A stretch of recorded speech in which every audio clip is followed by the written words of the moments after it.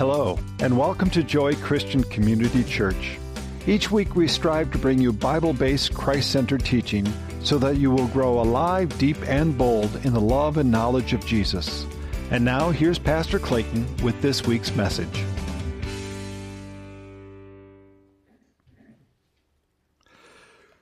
We are beginning today a little mini-series called Stepping Out in Faith.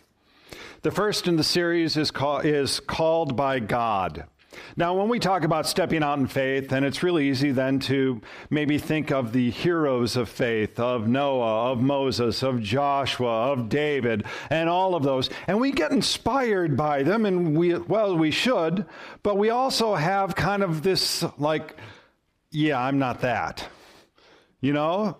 So this morning, I thought it'd be interesting and good to start off with a series with a story that often gets overlooked. It is the story of Zacchaeus. It's often reserved for a children's story, right? Children's sermon. That's where you normally hear about Zacchaeus. There's even a little song that goes with it. Zacchaeus was a wee little man, and a wee little man was he. He climbed up in a sycamore tree, for the Lord he wanted to see, for the Lord he wanted to see. And as the Savior came that way, he looked up the tree, and he said, Zacchaeus, you come down from there, for I'm going to your house today, I'm going to your house today. Right? Something like that. And we all, we laugh and we think it's this cute little story. It puts a smile on our face, and we don't really give it much thought, and we just kind of go on our merry way. I mean, you take a look at the story. There's no blind being healed, no one's being raised from the dead, no great miracles happy. There's a little man, he climbs a tree. Jesus says, come on, let's go have some dinner. They go have dinner, and that's kind of it. And we think of it like a children's story. But you know what? It wasn't actually written for children. It wasn't written for children. It was written for you and for me. So maybe with a childlike appreciation but adult understanding, let's read here anew the message of Zacchaeus, the message of called by God. So it starts off this way. He entered Jericho and was passing through. And behold, there was a man named Zacchaeus. He was a chief tax collector and was rich. And he was seeking to see who Jesus was, but on account of the crowd he could not, because he was small in stature. It's kind of setting up the story. So Jericho is about 15 miles northeast of Jerusalem. And we're familiar with Jericho from the Old Testament, where Joshua and the Israelites went around Jericho and the walls fell down. Well, it was actually rebuilt. It was rebuilt about a little more than a mile away from that original city. And people were attracted to it for a couple of reasons. One, because it had this wonderful, copious spring called the Fountain of Elisha. It had a warm climate in the winter, but was rather hot in the summer. Does that sound familiar? Okay. And it's like why everybody's here today, the warm climate. And it was strategically located at a ford in the Jordan River and other several routes leading westward into the hills. It was also called the city of palm trees because there was beautiful palms, and it also had a balsam garden. That's no longer there. The palms are.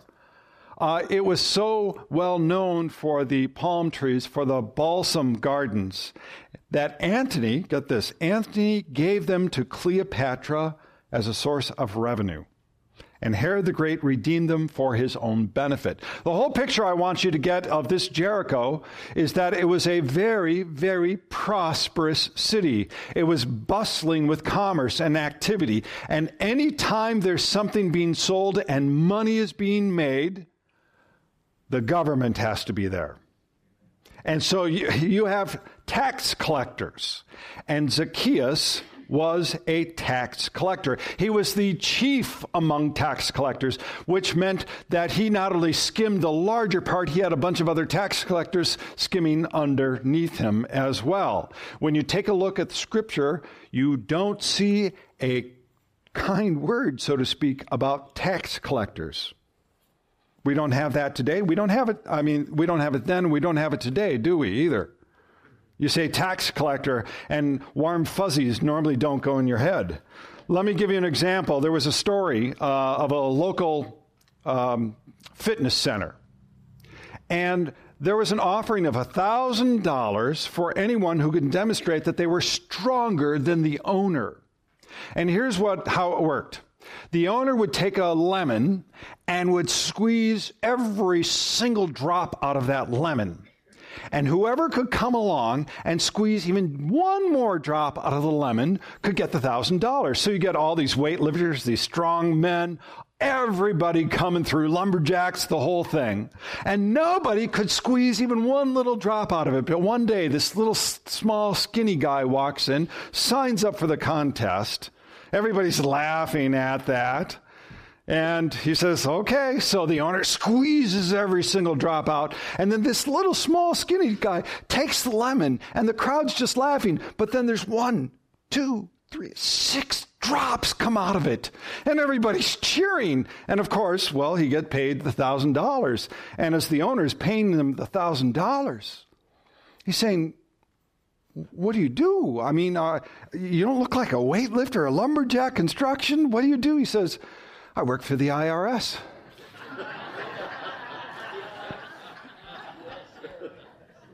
Right?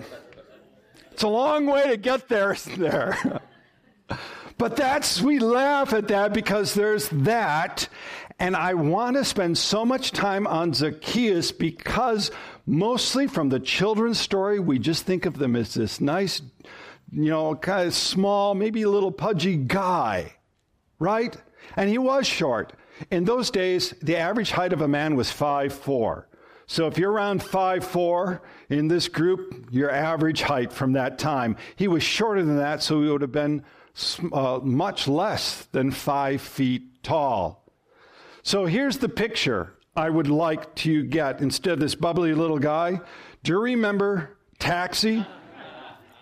Danny DeVito. Money-grubbing, harsh sort of guy. That's what Zacchaeus would have been like. But just as Louis, in the character Louis, could occasionally have glimpses of humanity because he knew that money actually wasn't everything all the time, Zacchaeus also had a glimpse of something. He wanted to go and seek out Jesus. There was something that was moving in him. He was searching. And so here's what he did. He went up into a sycamore tree. It says in verse 4, so he ran on ahead and climbed up into a sycamore tree to see him, for he was about to pass that way. Jesus was about to pass that way. By the way, you have to remember the whole thing. Jesus is actually on his way to Jerusalem for the triumphal entry. So Jesus knows it's coming. I just want to put that as context. Now, for a man to run, a man of his position to run in those times was not dignified at all. And for him to actually climb up into a tree was certainly unbecoming. And we believe it was probably a sycamore fig tree because they have very low trunks, wide branches. It was very easy to climb up. We don't know exactly what was going through the mind of Zacchaeus at that time. But it seems it was more than idle curiosity. You get a sense from the language that he was being compelled to seek, to search out who Jesus was, who Jesus is. And this is how it works. God the Father, through the Holy Spirit, draws people. He compels people. He does with the poor and the broken, but also the rich and the powerful as well. And why does he do this? He does it because he desires all to be saved. From 1 Timothy chapter 2, first of all, and I'm going to read the longer quote, first of all, then I urge that supplications, prayers, intercession, and thanksgiving be made for all people, for kings who are in high positions, that we may lead a peaceful and quiet life, godly and dignified in every way. This is good, and it is pleasing in the sight of God our Savior, who desires all people to be saved and to come to the knowledge of the truth. God calls us out to be his own. Now, there are a lot of people through hardness of heart kind of go, yeah, whatever. They think that they don't need God. They think life just goes on, especially if you're young. You're going to live forever. So they reject it. And they put their trust into other things of this world. But there comes a point for some people where they feel that compelling tug of the Spirit to search out, to say, who is this Jesus? See, I bet there are some of you today who know people that they need to hear this. They're waiting to hear. They're just waiting to hear. And do you follow the leading of the Holy Spirit to share? Do you remember a couple weeks ago I talked about we went to the restaurant? And I didn't really want to talk to the manager, but I felt like tugged to talk to the manager. And then she said, well, somebody else from Joy had just talked to me too. Right? There's that pulling, that tug that we get. The thing about the story of Zacchaeus that we often miss is that there's an urgency in this story. Starting in verse 5 and verse 6. And Jesus came to the place. He looked up to him and said, Zacchaeus, hurry and come down, for I must stay at your house today. So he hurried and came down and received him joyfully. The force of Jesus' words is much lost on us. We normally hear this just like an invitation. Hey, Zach, hey, if your schedule's free, why don't you come on down? Let's have some dinner. But that's not the sense of what Jesus says at all. Not at all. It is much more like this. First, he calls you by name. He said, Zacchaeus.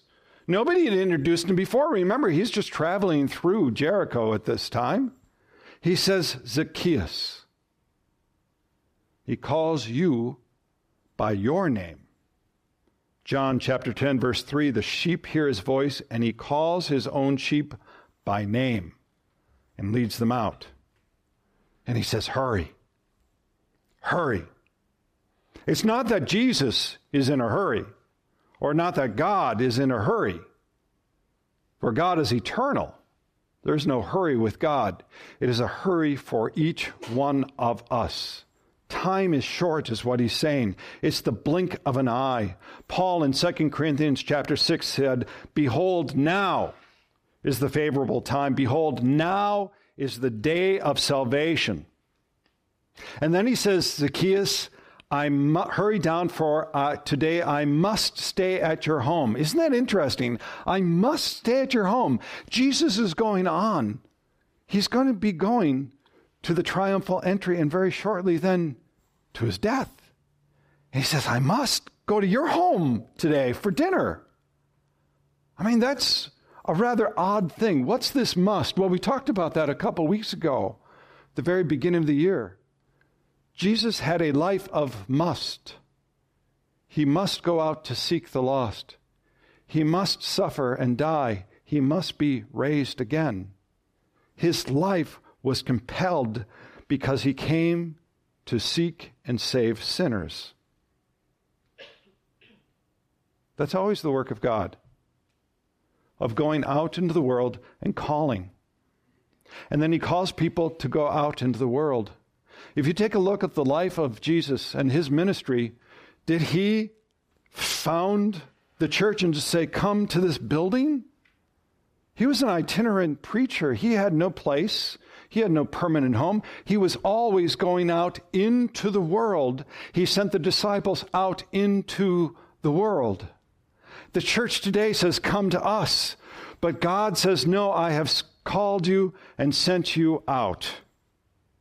For Jesus, it was an imperative. He must. It should be that way for us as well. So, Zacchaeus hears the call of Jesus, and he hurriedly goes down. You see, in that moment, there's something that happened to Zacchaeus. We would call this being born again. In the time with Jesus, his heart was transformed, knowing who Jesus is as Savior. So, do you remember Nathanael? Nathanael said to Jesus, "How do you know me?" And Jesus said, "Before Philip called you, when you were under the fig tree, I saw you."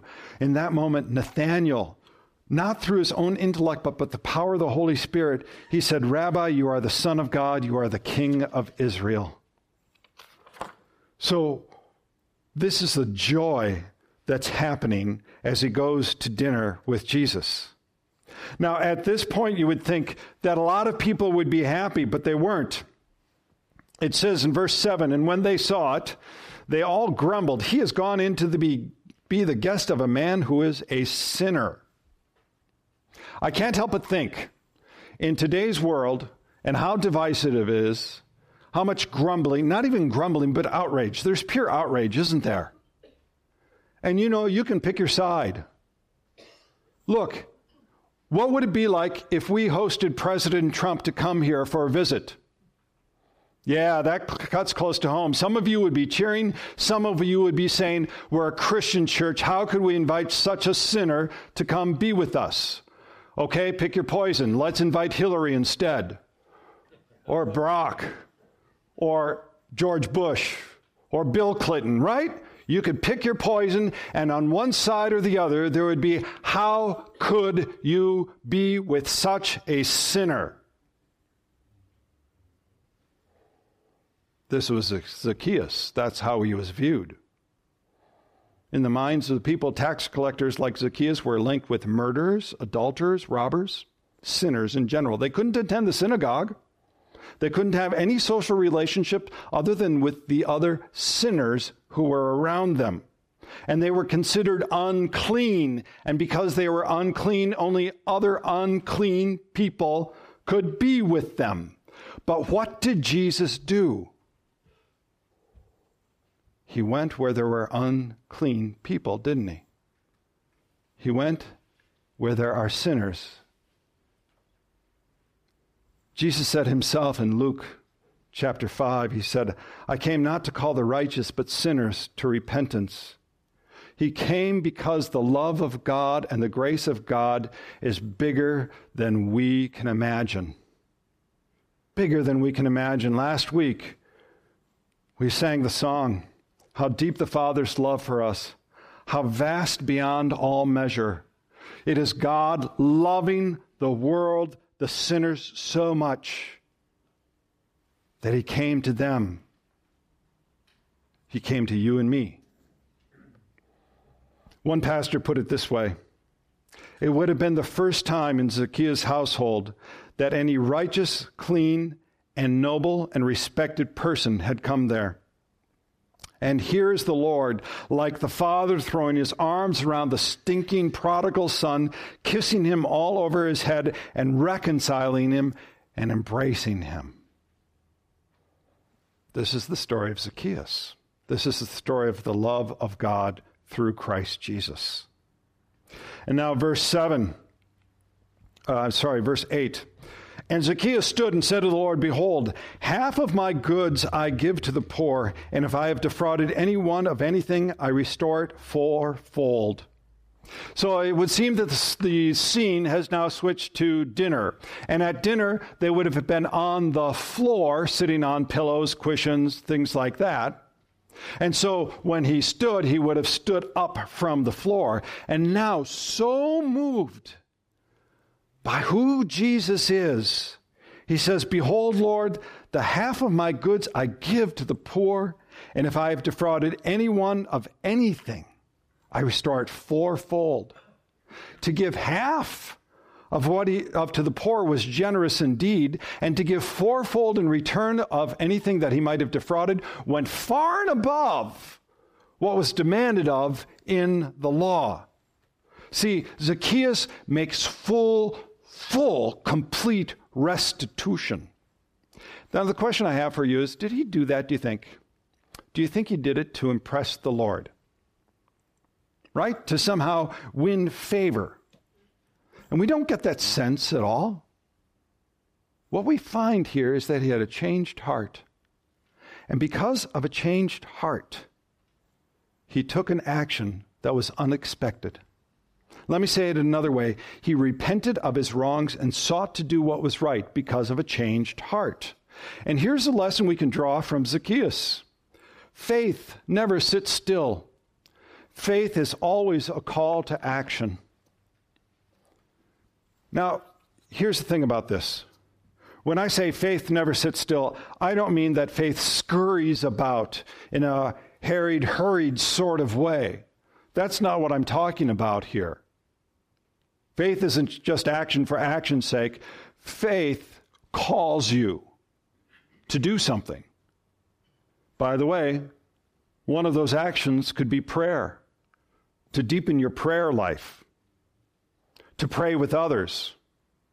One of those actions could be engaging in a fellowship, whether that's Bible study or a women's ministry, or maybe just having coffee in the morning with a certain group of friends and talking about faith and God and how all of that works together and who Jesus is. Maybe that's what the call to action is.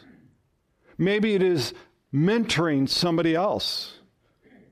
It could be a lot of things. But faith doesn't just sit still. If you have a living faith, it moves you to actions. Moves you to action. So, for Zacchaeus, what he held as most precious in his life, and what was it?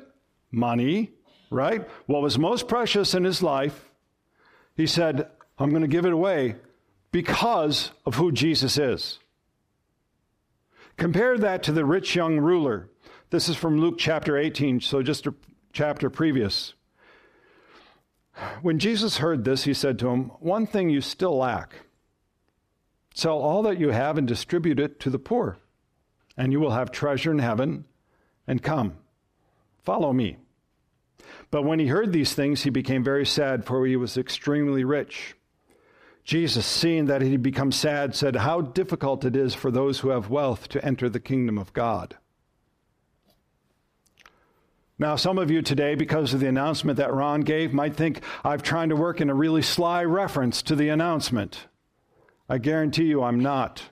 I actually prepared and worked on this sermon 2 years ago and gave it to my previous church in a time with a totally different context. I even struggled, should I keep it in today, lest someone think I'm trying to be crafty and manipulate. I thought about that and I struggled with it, and I decided I'm going to keep it in. Why? Because it's true to the text. It's a perfect contrast between Zacchaeus and the rich ruler. You see, faith moves one beyond mere observance of the law or customs. The rich young man was following the Torah, the Old Testament, as an observance. But what was missing? His heart was set on something else, wasn't it? It was set on all the wealth he had. Zacchaeus had a change of heart because of who Christ is, and because of that, gave away what had been most precious. See, I don't know what you hold most precious right now. I don't. For some of you, it might be your wealth. That might be your stumbling block. For some of us, and for a lot of us, the biggest stumbling block is what actually Del Palmer talked about a couple months ago. He said, your time. You hold your time as most precious. I don't know what it is for you, but I suspect it is something for you. And so the question I have for you is, what action or actions is your faith compelling you to do? What's tugging on you that you know you've been called and you've been resisting? We also know from the story of Zacchaeus this, that a living faith, and the key word is living, a living faith moves one to follow Jesus with your all in all. Kind of like the first message I gave here back in February. Your all in all. And we're going to sing the song later today, All to Jesus. All to Jesus I surrender. Humbly at his feet I bow, worldly pleasures all forsaken. Take me, Jesus, take me now. So the next question I have for you is, what do you need to surrender to follow Jesus with your all in all? What do you need to surrender to follow Jesus with your all in all? And you have to remember, the movement of faith that Zacchaeus had was not based on the law, it was based on the gospel. The movement of faith comes from the gospel message of salvation. That's what moved him. Jesus said this, verse 9, "Today salvation has come to this house, since he is also a son of Abraham. For the Son of Man came to seek and save the lost." Jesus pronounced what Zacchaeus felt. Zacchaeus being born again by the Spirit, faith in Christ, Jesus pronounced salvation has come to this house today, now. Now is the day of salvation. Not sometime in the future, not some sort of maybe, not some, well, I'll kind of go along until, but now, today. And what does salvation mean? That you are saved from your sins, that you are forgiven, that you are freed from the bondage of depravity, from complete alienation from God. Your life is restored, and you have a new life in Christ. From being an orphan in this world, you are now a child of God. That's what Jesus proclaimed to Zacchaeus that day. And it all boils down to this. It boils down to this: for the Son of Man came to seek and to save the lost. What a profound message, isn't it? Not this little children's sermon, not this little song that we laugh off and don't think about anymore, but it is a message of faith, Zacchaeus stepping out in faith, salvation coming to him through Christ Jesus. So, how does your faith compel you? How does the gospel compel you? Let's pray. Lord Jesus, we thank you for everything that you have given us. We thank you for the salvation that you offer us as a free gift. Empower us through the Holy Spirit to live in faith in you, sharing that faith with others. In Jesus' name, amen.